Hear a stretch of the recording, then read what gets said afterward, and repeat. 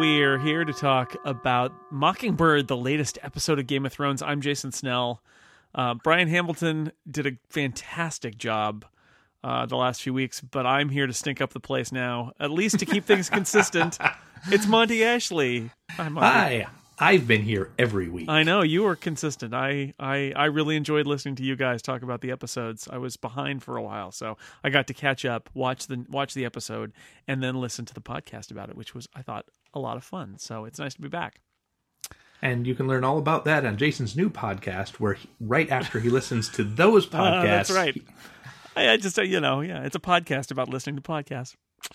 So Mockingbird. We didn't have one of those 20-minute long big capper kind of scenes. This was a more traditional fly around to 8 different locations episode of Game of Thrones. Yeah. Although the locations in the opening credits did not match up to the locations we went to. And for some reason, that really bothers me.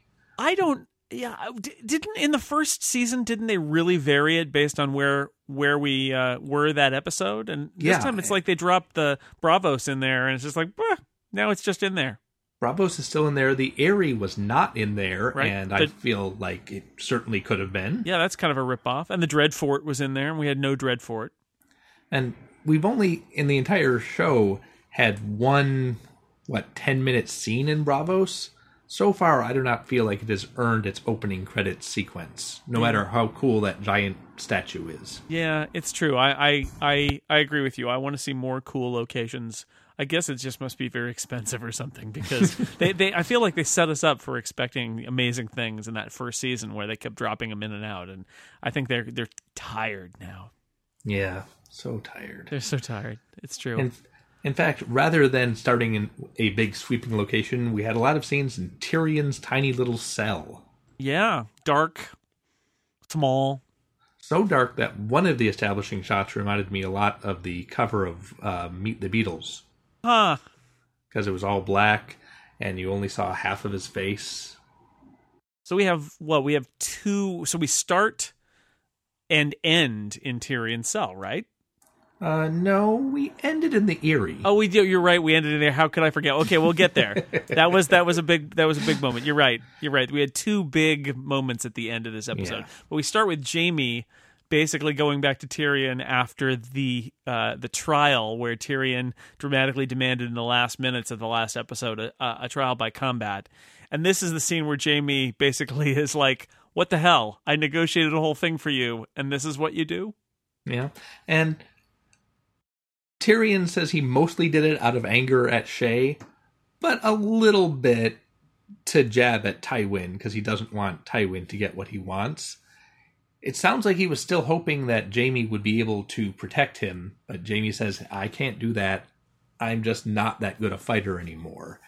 And that's where Tyrion starts to really lose hope. Yeah, I think Tyrion expected that Bronn was going to be able to get him and whip him into shape, and he always has this faith in his brother being a great swordsman.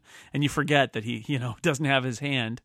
But I got to say, I felt like this was not just about Shae. Shae made him mad, but this is about Tyrion getting back at his father. This is like a last act of just a backlash against his father. After all of this, he's like, they're setting me up, and I'm not going to make my father happy. I'm gonna, even though it's going to cost me my life, I'm going to make this as bad as possible for my father. Yeah, if he can keep Jaime from having any legitimate children, then he can end his grandfather's official Lannister line. Right. Even though everybody knows that Tommen is a full-blooded Lannister, he's still officially Tommen of the House Baratheon. Right. Well, and he's a bastard anyway, right? Because it's not like Cersei and Jaime were married or anything. Yeah. But he is a Lannister through and through. Extra concentrated Lannister, in fact. All the Lannister you could get. He's the Lannisteriest of all. He's the Lannistest. He is the Lannistest. That's right. Well, but officially a Baratheon, even though he has no Baratheon in him. So yeah, I love that it's a great mixture too of Tyrion's got his, Jaime says, I thought you were the one, you're kind of cold and calculating, and I didn't realize you could just do things out of rage and spite like this. And it is, you can see the two parts of Tyrion warring with himself in that entire scene with Jaime, where he's like, he realizes he is in deep, deep trouble, but at the same time, he's still like, intoxicated with the fact that he is going to stick it to his father, stick it to his father by dying, but stick it to his father anyway. He also sticks it to Jaime. This is the second time that I can think of where Tyrion has referenced Jaime sleeping with Cersei, and Jaime does not like that. Every time he says that, Jaime glares at him and winces, and it's funny because I thought, I mean, this is somebody who's doesn't care about the artifice of society, right? So Tyrion is talking to his brother in a cell. Nobody is listening. It's just the two of them, and everything Tyrion says is true. And he just says it bluntly. He's like, "Look, you slept with our sister. The kids are yours. You killed the king." He just lists all these things. It's totally true, and everybody in Westeros knows it. And yet, Jaime doesn't want to hear it. I think that's fascinating. That it says something about the things that Jaime tells himself to keep going. When for Tyrion, it's like, look, these are the facts. Let's work through it. Jaime doesn't want to hear it. Yeah, Jaime's willing to basically rape his sister next to their dead son, but he doesn't want to talk about it. That would be too real for him. Yeah, that's too much. But I like that Tyrion's like, look, these are the facts. And he doesn't say it with, I mean, maybe there's a little, he's needling him a little, but I feel like he doesn't really say it with malice. I feel like he's just sort of laying out, this is where we are. And Jaime doesn't appreciate that. And this is something I love about Tyrion, is he's in this fascinating place now where he feels on one level like he can say anything because it doesn't matter, because he's probably going to die. And yet there's also part of him who's trying to find a way out because he doesn't really want to die. For most of the episode, he's very realistic. He's disappointed in Bronn, but he still offers Bronn his hand, says, I understand why you're not going to take a suicide mission for me. I had to try. I get the sense that it's like that. It's like, come on, I can give you some stuff. Is that good enough? And Bronn's like, nah, I'm not gonna get it. The mountain's gonna kill me. Yeah. And so there's that nice cutaway scene where in between when we see Tyrion talking to Jaime and Tyrion talking to Bronn, there's that scene where it's basically like, meanwhile the mountain is killing lots of people. Was there any reason for him to be killing those people, or was he just staying in practice? It's just practicing. I assume those are like prisoners or something that I don't know. I think, he was just warming up, getting the rust off. Yeah. Of being a giant murdering guy. We have to be introduced to the latest actor to play the mountain. Yeah, they can't find one mountain. This guy is like, he's a mountain. This guy. Yeah. But he's like the third mountain we've had. He's the third guy in 4 seasons. Yeah. And I'm convinced by this guy. If I saw him coming at me with a sword, I would be very worried. Or even without a sword. I would try to find someplace small to hide that he can't fit in, because he is very large. Yeah. It's like that moment with the bald Nazi bare knuckle boxer in Raiders of the Lost Ark, where Harrison Ford looks at him and you're like, oh no, like, I'm not gonna beat this guy. I can't do it. Forget it. I got to come up with some other plan now. And then towards the end of the episode, Oberyn comes to visit Tyrion. And Tyrion, while he's trying to... Up until then, he's acted like he's accepted his fate. But he seemed really affected by the story of how he wasn't really a monster when he was a baby. Such a great scene. The fact that Oberyn remembers Cersei freaking out. And it's not because Tyrion was a dwarf. It's because Tyrion's mother died in childbirth, and Cersei always held it against him. And that's so great. And then the moment where Oberyn has that, I kept thinking, this is the Inigo Montoya moment, right?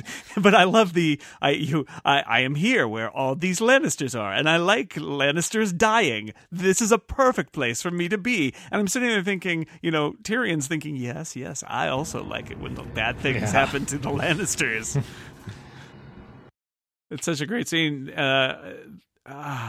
Yeah, that builds to that moment where he says, because we know that the mountain did these terrible things to his family and to his sister and his sister's children. And so he just lays it all out and says, okay, I will be your champion because I'm going to kill lots of people here. And let's start with the mountain, which I love his confidence. And indeed, the next episode is called The Mountain and the Viper. So action to look forward to there, I guess. Yeah, that's right. That's right. But I love that. That was just a wonderful scene where Oberyn, we've had him, these last few weeks. And so we've set up that he's this, roguish figure, but he's got a really interesting perspective. And now we get to see him being deployed he'll finally get his revenge. And in doing so, he gets to be Tyrion's champion and give Tyrion a chance to survive, which is cool. And it's about time, too, because Oberyn has been screwing around a lot. Yeah, I meant screwing around metaphorically, but also apparently he's just been hanging out in the brothel. Yeah. So. Yeah, this is what he does. He pops around. He's hanging out. He's like a agent of chaos. You get the sense that his entire reason for being here is to find ways of making things really bad for the Lannisters. Like just insinuating himself in, sure, I'll be a judge on the trial, but why not? Just so that he can find the right place to put the dagger that does the most damage.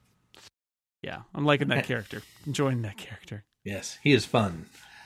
I also think Arya and the Hound are fun. That's a segue. Good job. And also the Mountain has a brother. Oh, yeah. The Hound. I see your segue, and I match it. We got their. We have this week another episode of the Wacky Adventures of Arya and the Hound. This week, a dying man is found. I have to say, when Rorge told them what his name was, I felt that was sloppy work. He can hear Arya and the Hound talking. So when they have their little conversation of, is he on your list? He can't be. I don't know his name. What's your name? Well, if you don't answer, then you won't get stabbed in the heart. Or, because you're holding a giant sword, maybe defend yourself. He's not a very good swordsman, is what I'm saying. No, I do not think he would have successfully taken the Hound down, even if Arya hadn't been there to protect him. No, I think he wasn't aware of the significance of being on Arya's list, and I think he underestimated her. Right? She's just this little girl, and but that was. I like the scene with the dying man because it gives you an opportunity to see the humanity of the Hound. And again, this is the show taking these characters that we should have absolutely no sympathy for at all and making us see sympathetic parts of them, because the Hound could easily have said, right, well, he's dead. It doesn't matter. I'll just kill him right here, whatever. And instead, they have this kindness. He gives him water, and then he kills him. But they, lets him talk a little bit and sort of lets this man have his sort of final moments before he compassionately ends his life. And I thought that was really interesting. Also, it's a moment where Arya can drop her secrets, her artifice about who she is, because she knows this guy's not going to make it. So she can just say, I'm Arya Stark. And the answer is he has no idea who she is. And the Hound went right along with it. I'm her captor. I'm going to go ransom her. Yep. All right, well, nice meeting you. I'm going to kill you now. Yeah. And then later on in the other Arya and the Hound scene, the Hound got even more human. Because I'd never really thought about he and the Mountain as children, as brothers. You wonder what their father was like. I assume he was a big dude. So large, yeah. But that harrowing kind of story of why is he afraid of fire? And it's, the Mountain threw him in the fire. Nice. Well, as I understand it, fire bad. Fire bad. That's right. Also, I'm told. Also, bread good, and you know what else is good? Pie. Yeah, I was so happy to see hot pie in this episode. Did you do what I did? I exclaimed, "Hot pie!" Yes, just out loud, just disturbing everyone around me. I'm sure. Hot pie! I am rooting for that character so hard. When I was recapping this show for Television Without Pity, the episode where he got left behind at that tavern, I spent I think at least 300 or 400 words on how happy I was that he was dropping out of the plot and he might get to live a long, happy life cooking pies. Cooking pies. Yeah. Well, he has really learned a lot since we last saw him about making a good kidney pie. Yeah, he looks like he's doing great. He has some boundary issues, right? He wants to tell everybody about his pies, and Brienne and Pod discover this. But it's such a great moment of like, why is there this character who's, oh, it's hot pie! So and excited. I was worried for him because I figure anyone who's on screen could get killed at any minute. Any moment, yeah. But he survived his scene and he's still there. And again, I'm so happy that this character got swept up in the plot and then got spat out without dying. Yeah, and so he gets this little moment and he hears them talking. They talk about how they're looking for Sansa, and Pod thinks that they should maybe lay off of that because people don't like the Lannisters here, which I'm not entirely sure I like the logic of that, because if you're just saying you're looking for them, I guess the fear is somebody else will capture them and kill them and take them to the Lannisters, but I don't know. I think it's arguable, but the point is that the hot pie gives them information that nobody in the show up to now, other than Hot Pie and Gendry, basically have had, and the Hound, which is that Arya is alive, and that's a huge piece of information that only comes out. And Brienne says, you were saying to Pod, because it's he was cautioning her against this, and instead they are the first ones to discover that one of the other Stark children is still alive. And then Podrick gets his own little triumph, where so far he's been pretty useless as a battlefield squire. He can't cook, he can't do anything proper, but he knows his heraldry, and he knows what families are related to which. So he's right there with the information that they're probably going to the Eyrie because that's who Catelyn's sister is. Right. And so you get that moment where Brienne says, "Are you sure?" And he's like, "Well, no." And they still go on the path to the right, which presumably that's the there was no street sign there to say Tully to the left and the Eyrie to the right. But yeah, I was kind of hoping for a little Red Riding Hood style sign where it says grandmother's house this way, shortcut through the woods this way. Yeah, exactly. But we can assume that they're going in the direction that Pod recommended, and good for him. Yeah, that was the fork in the road, a metaphorical and literal fork in the road, and she's going to take Pod's advice, and so that was really an enjoyable scene too. Yeah, I will say I did not much care for the scene at the wall. Oh, this is so it's Jon gets back and he hugs Sam, but basically it's the guys up on the stage, basically, who are the stupid bureaucrats who now run the Night Watch, not listening to Jon, is essentially what we get. Like, they've established that in previous episodes. They established it again. Yeah. Jon's saying, people are coming, and they say, shut up. Yeah, it is kind of annoying because, I mean, to be fair, this is an organization run and populated entirely by criminals and outcasts, and like Australia. And they lost their leader, the Bear Mormont, who was actually a good leader, and they're not listening to the old Meister, right? So we're left with these jerks who have taken it over, and we get it. They're jerks. They should listen to Jon, and they don't. But it has that, to borrow a line from The Simpsons, this has that feeling of one of those, it means he gets results, you stupid chief. It's one of those where it's like, this is an obstinate set of characters for no other reason that they, you want to frustrate the main character and you want to push the plot off. Yeah. Like, if they think he's lying about the giants and the armies that are coming, that's one thing. But they seem to believe him but not care, and I'm not sure I can get behind that. Yeah, I would much rather have them not say, well, the logic is so terrible, right? It's like, this castle has stood for 1,000 years, and we've always had the tunnel open, and so we will continue to have it open. Well, that's not a terrible argument. That this is different. Something is happening here. I would much rather they say, well, if we if we try to do that, I'm not sure we can. And, it would be hard. And, what about this? Maybe we could get by without doing that by doing this other thing, and having John say, no, you really have to do this, and having them be like, well, we're not going to listen to you. Just something that seemed reasonable, because instead it's like literally they're just going, bah, whatever. Yeah. Which is just, and we've seen that. I guess, they wanted us to check in there again, but I agree. I love... Oh, and by the way, get your wolf out of here. Yeah. That's their biggest action they take is no dire wolves in the compound. Get it out. They're such bad people, they don't even like his doggy.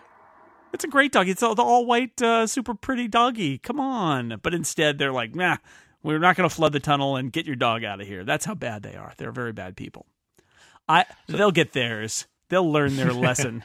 So what's going to happen is we're going to have a scene in the tunnel where something that's afraid of dogs that's right. running up. That's right. They'll say, if we only had that dog only we had here. the dog. No, we're not trying to spoil anything. We were just making fun of how stupid these characters are. Yes. Fear not those who are afraid that we spoil things on this podcast. We don't.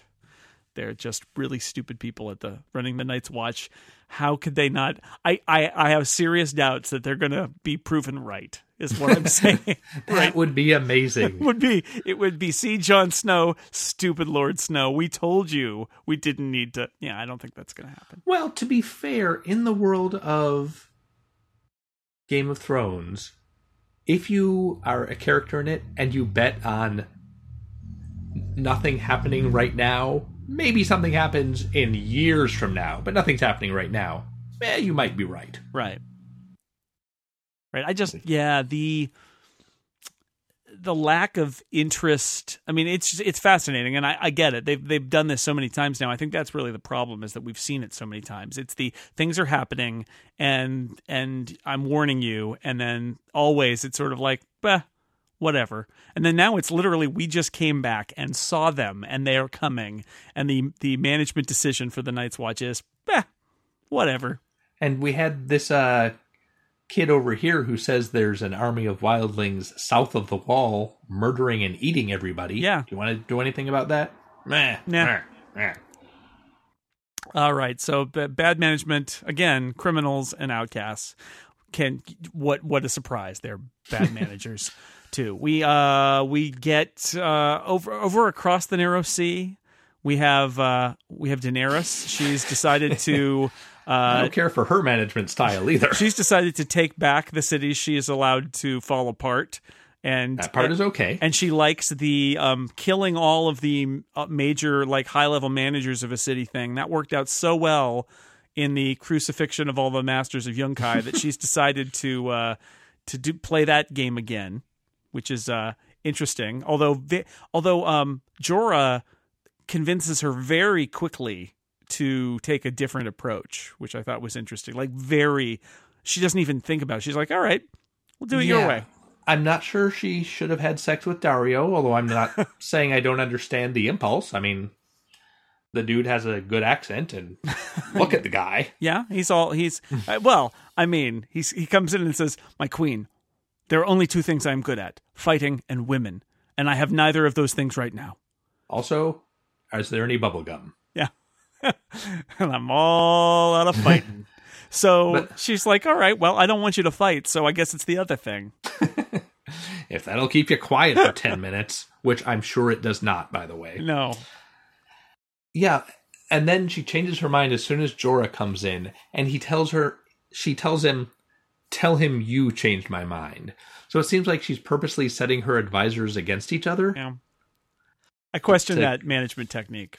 Yeah, that created environment of jealousy and suspicion. Also, that poor guy whose dad, who was actually against what the masters were doing and got crucified anyway, and they gave him his body back to be buried or cremated and buried or whatever it was.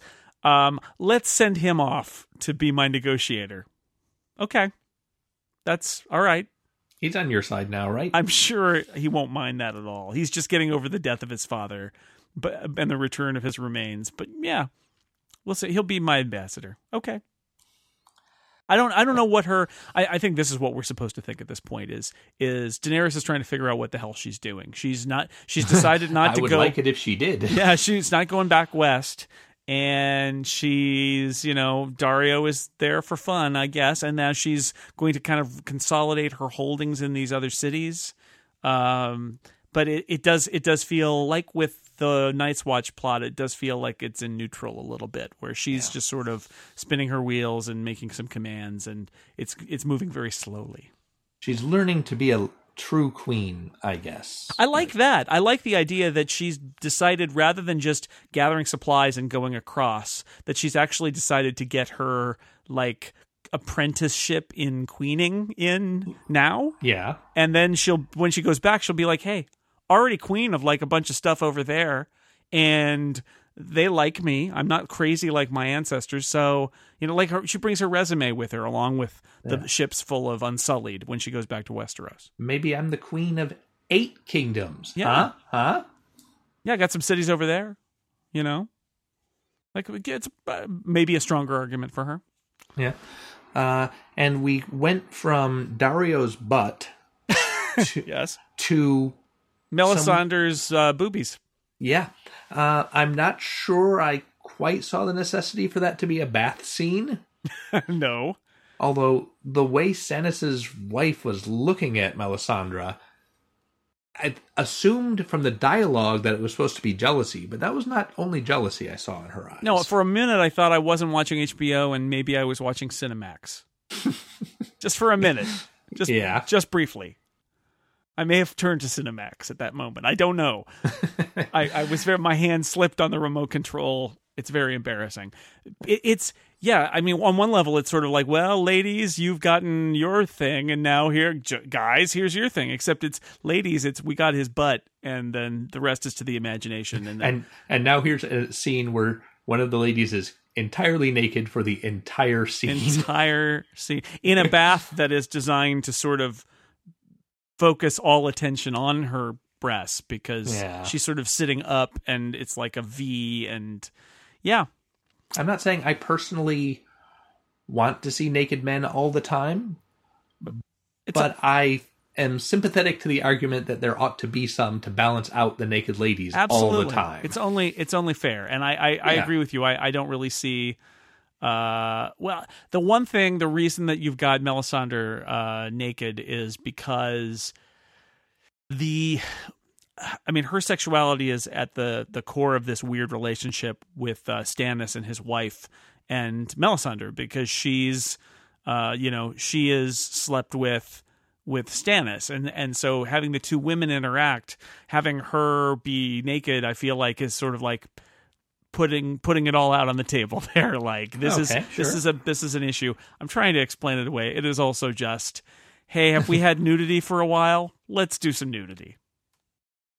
And I don't think that's much of a scene either, really. I mean, there's I looked into the fire and we need to bring your daughter.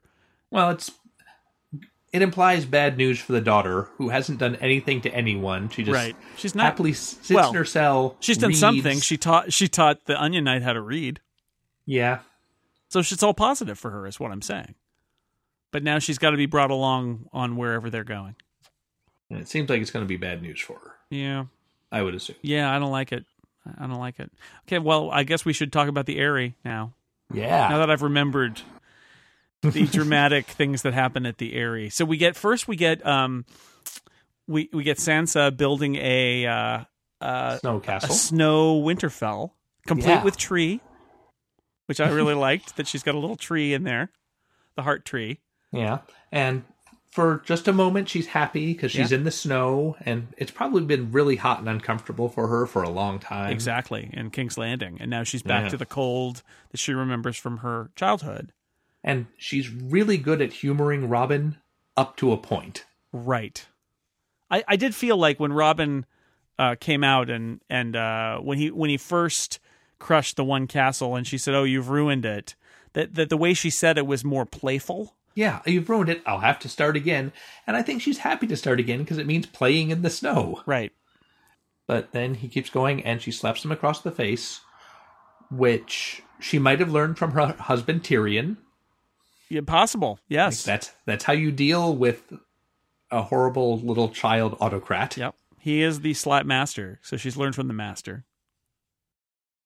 And Littlefinger says that's fine. His mother should have done that a long time ago, which is totally true.